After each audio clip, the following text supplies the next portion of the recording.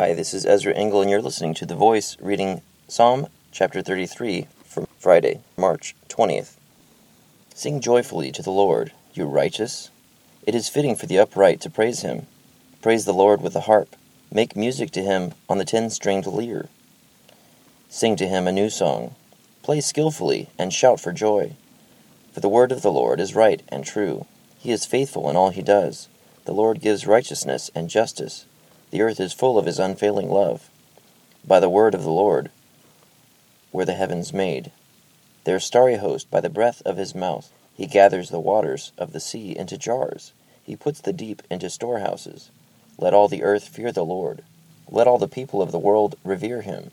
For he spoke, and it came to be. He commanded, and it stood firm. The Lord foils the plans of the nations. He thwarts the purposes of the peoples. But the plans of the Lord stand firm forever, the purposes of his heart through all generations. Blessed is the nation whose God is the Lord, the people he chose for his inheritance.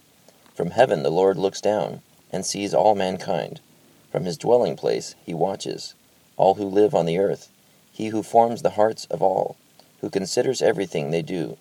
No king is saved by the size of his army. No warrior escapes by his great strength. A horse is a vain hope for deliverance.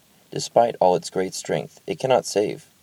But the eyes of the Lord are on those who fear him, on those whose hope is in his unfailing love, to deliver them from death and keep them alive in famine. We wait in hope for the Lord. He is our help and our shield. In him our hearts rejoice, for we trust in his holy name. May your unfailing love rest upon us, O Lord, even as we put our hope in you. Psalm 33. David encourages us to sing joyfully to him, to sing joyfully to the Lord, with musical instruments, and to compare other things that people look to for deliverance and how much they fade in comparison to the Lord. God has so much power and ultimate sovereignty, and that's why we can rejoice and be joyful, because God's unfailing love rests upon us as we put our hope in him. Thank you for listening to The Voice.